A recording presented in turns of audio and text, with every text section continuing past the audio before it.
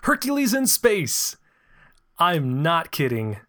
Join us for the amazing review of the 1983 Lou Ferrigno movie Hercules on today's episode of Bottom of the Barrel.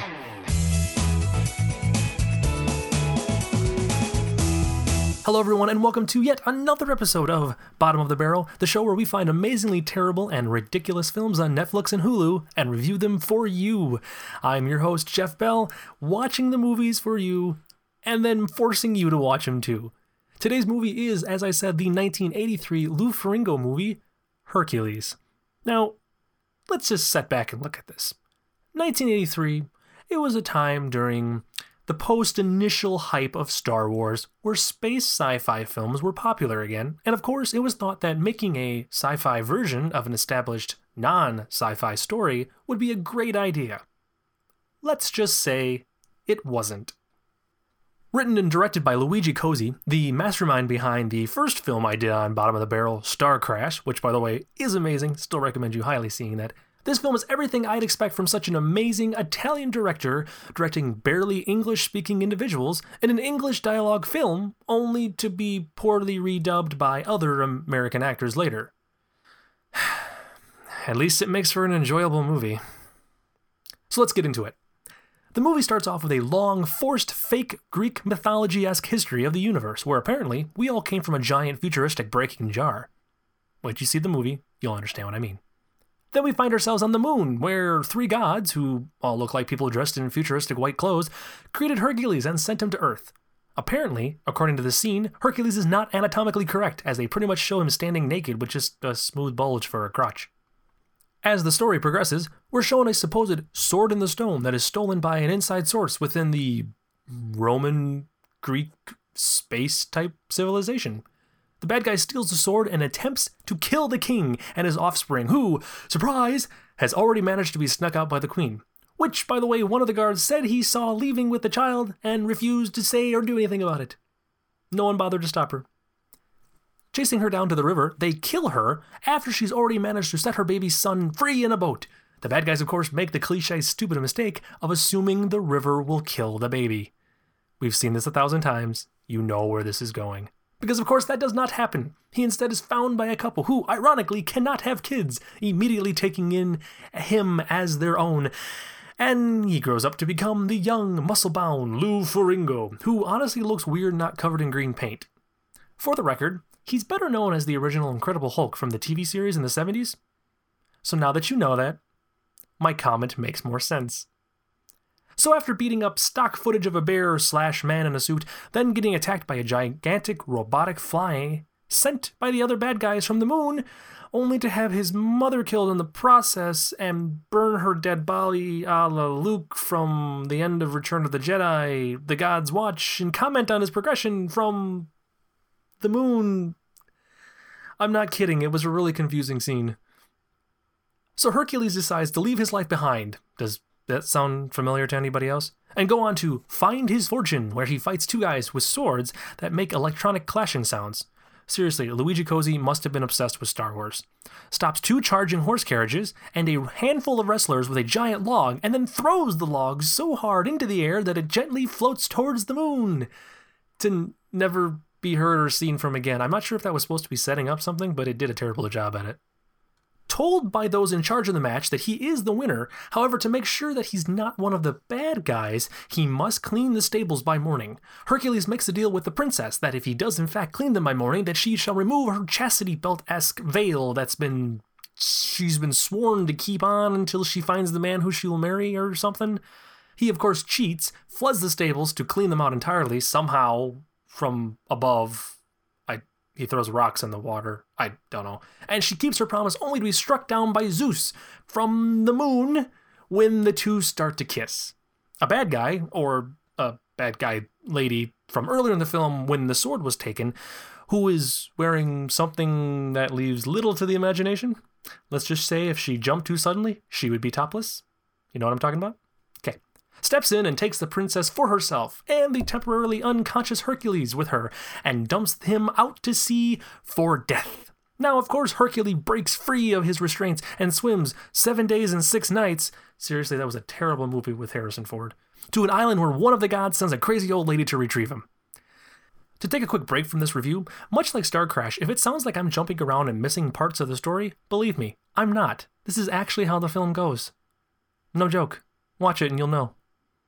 Anyways, the crazy old lady makes a deal with Hercules that if he gives her 10 drops of his powerful mystical blood, she'll help get him to where he needs. He agrees, she drinks his blood like the vampire she is, and morphs a la 1930s Lon Chaney the Wolfman into a young, beautiful woman. Or at least a young woman. She leads him on to the endless stairs that lead to the center of the earth, only to be met by the bad guy Moon Guy's sentient robotic creature that is once again defeated by Hercules. Upon its death, much like the robotic fly from earlier and the good guy from Star Crash, it leaps a la Sam from Quantum Leap. Taking the endless stairs, they cross the Rainbow Bridge to hell. Seriously, not making this up. And are met by the Grim Reaper-looking dude who takes them across the river Styx to a giant hand with the glowing stigmata. At the base, a glowing white egg stone containing a magical talisman that the young brunette, formerly crazy old lady Xerxes wants. By the way, she was Xerxes. I wasn't aware of that until this point. She agrees to take him as close to the veil-covered princess as she can in exchange for the talisman. Taking him to the king of Africa, she helps make Hercules grow to gigantic size so he can separate Africa from Europe. Which he does. By pushing a giant block apart with his bare hands. Seriously, I'm pretty sure a stoner would find this movie hard to follow. Xerxes takes him to the chariot in space, where Hercules has her produce a rope and magically tie it around the end of the chariot with her magical mental powers, I guess she has. Don't remember that in the myth lore. Hercules grabs the other end of the rope that has been tied around the rock and throws it into space, pulling the chariot and the two of them with it. Flying through space, making impossibly sharp 90-degree angle turns, Xerxes falls in love with Hercules, causing her to lose her powers with a result in a sudden crash landing on the planet that the princess is on, which apparently is Atlantis. Atlantis is a planet. I didn't know this. No wonder why we can't find it on Earth. As they approach the gates to get in, they're suddenly met by a green filter, oh no, making Hercules look just that much more like the Hulk.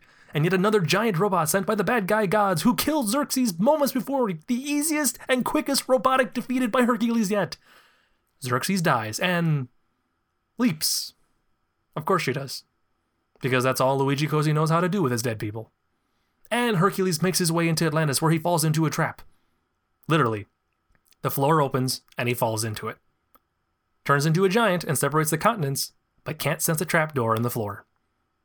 After the bad guy lady with the awesome outfit takes the princess, who now is wearing a torn, shredded dress with a seashell pasties on her boobies, to the bad guy from space. Or now I guess it's Atlantis, I don't know. She goes to a chained Hercules who breaks free and forces her to take him to the princess who is being lowered into the pit from Temple of Doom as part of a sacrifice. Busting in, the space bad guy fends off Hercules temporarily with a fire sword until Hercules pulls the sword from the beginning out of the stone. They're really confusing their fairy tales here, and stabs the bad guy with it. He saves the princess and while on the way out stabs the bad guy lady with the sword, causing her to badly dissolve to dust. I guess he didn't want her to leap. And as they escape, Atlantis starts breaking and destroying itself, ultimately causing Hercules to have killed millions of innocent bystanders in the process. They end on the beach with the two heroes, I guess, Hercules and Crazy Princess Lady, mashing their necks together and dissolving into a single mass blob that fades to the stars and explodes. Thus ending Hercules. Now I know what you're thinking. Holy crap, that movie is ridiculous. And you would be right. This movie is so crazy, I don't even know where to begin to tell a person what it's about. This review was hard to write just because it's so crazy. If you love terrible movies, if you love badly done, cheesy sci-fi or fantasy movies from the 70s or the 80s, you have to watch this movie. Now, I will admit, when we added it to our Netflix queue, it's been on there for a while, I did not read the synopsis. So I'm like, oh, it's a bad Hercules movie. I'm thinking, normal Hercules, mythology and all that stuff. And it starts off with, like I said, like a 20-minute history of the universe lesson. And I'm watching this going, what does any of this have to do with Hercules? And I did not realize it was supposed to be a sci-fi take on the mythology. It was so not what I expected, and it just made it that much better. I highly, highly recommend you seeing this movie, just because if you thought my review was confusing, you should try watching the movie. I mean, I kind of understand what happens in it, but it took a while for it to really sink in. But it keeps changing and keeps cutting and keeps moving so fast that you don't have any time to really let anything sink in. I've basically come to the conclusion that that's just how Luigi Cozzi likes to make his movies, because frankly, Star Crash was like that too. I really think he saw Star Wars and he went, you know what? I love Star Wars. We can make our own version of Star Wars, because really Star Wars is just a classic, very cliche storyline. It's, it's all about getting the princess. It's very, very set in mythology. It's just added, it's got a sci-fi twist to it. And George Lucas went off with that. Now, I understand what he was trying to do with Hercules, and probably what he was trying to, Star Crash was more of a complete ripoff, but with Hercules, I understand he was trying to take that mythology and just turn it with sci-fi and go off with it. But it's such a weird mashup that it doesn't work, but it does work at the same time. And I don't know if it's just the pacing of the movie. I mean, this movie's from 83. A lot of movies from the early 80s, not necessarily fast pacing for certain things. I mean, Return of the Jedi and Empire were actually pretty good, and a lot of those, they were starting to get quicker pacing. But you would expect a movie with this fast of pacing to be from nowadays, not from the early 80s. It feels like a Michael Bay film, with the speed of cutting at least, because it's constant. There's no scene in this movie that lasts for maybe more than 5 minutes at most. I really think the intro was probably the longest scene in the entire movie. Otherwise, it just keeps moving and moving, and here's new people, here's a new scene, here's a new character. You can't keep up. It's really hard. And I really feel like Luigi Cozzi took what he loved from Star Wars, and then he saw Indiana Jones, because I swear that the fact that the princess is being lowered into a volcano on Atlantis for a sacrifice looks exactly like Temple of Doom. That's what it felt like the whole time. I mean, she's being lowered into this badly matte painting or badly, composited lava flow. It was beautiful. This movie, I highly recommend you seeing this film. I mean, I know I always say that, but this one, if there's anything you need to see, you have to see this. And I know Hercules will not be going away on Netflix anytime soon, because I'm quite positive this is how Luigi Cozzi is making his money, if the man is still alive. I did not check that, so if he's not alive, then his family's making money off of this, I guess. But the movie is definitely a very, very enjoyable film. Now, is it family friendly? Yes, I would say it's family friendly. There's really nothing in the movie that's scary per se.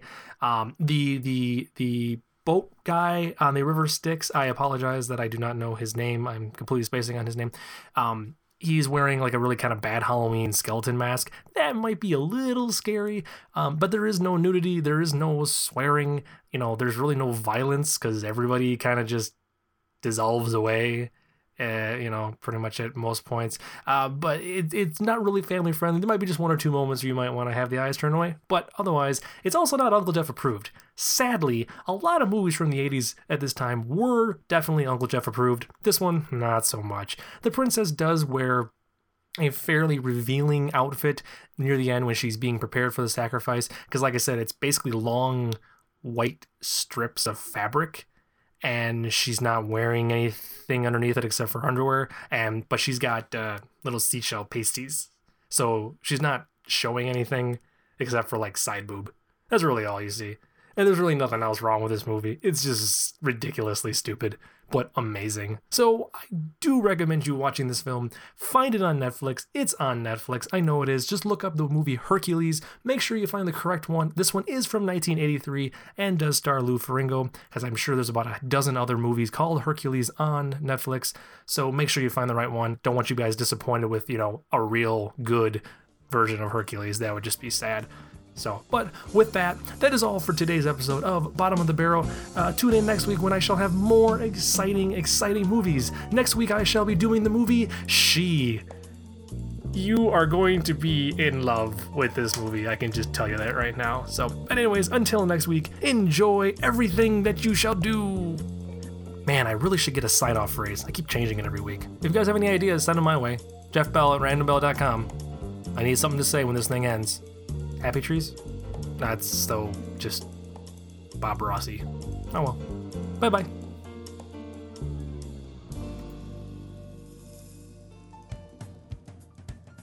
For more information about this and other programming, visit our official website at www.ghostat.net.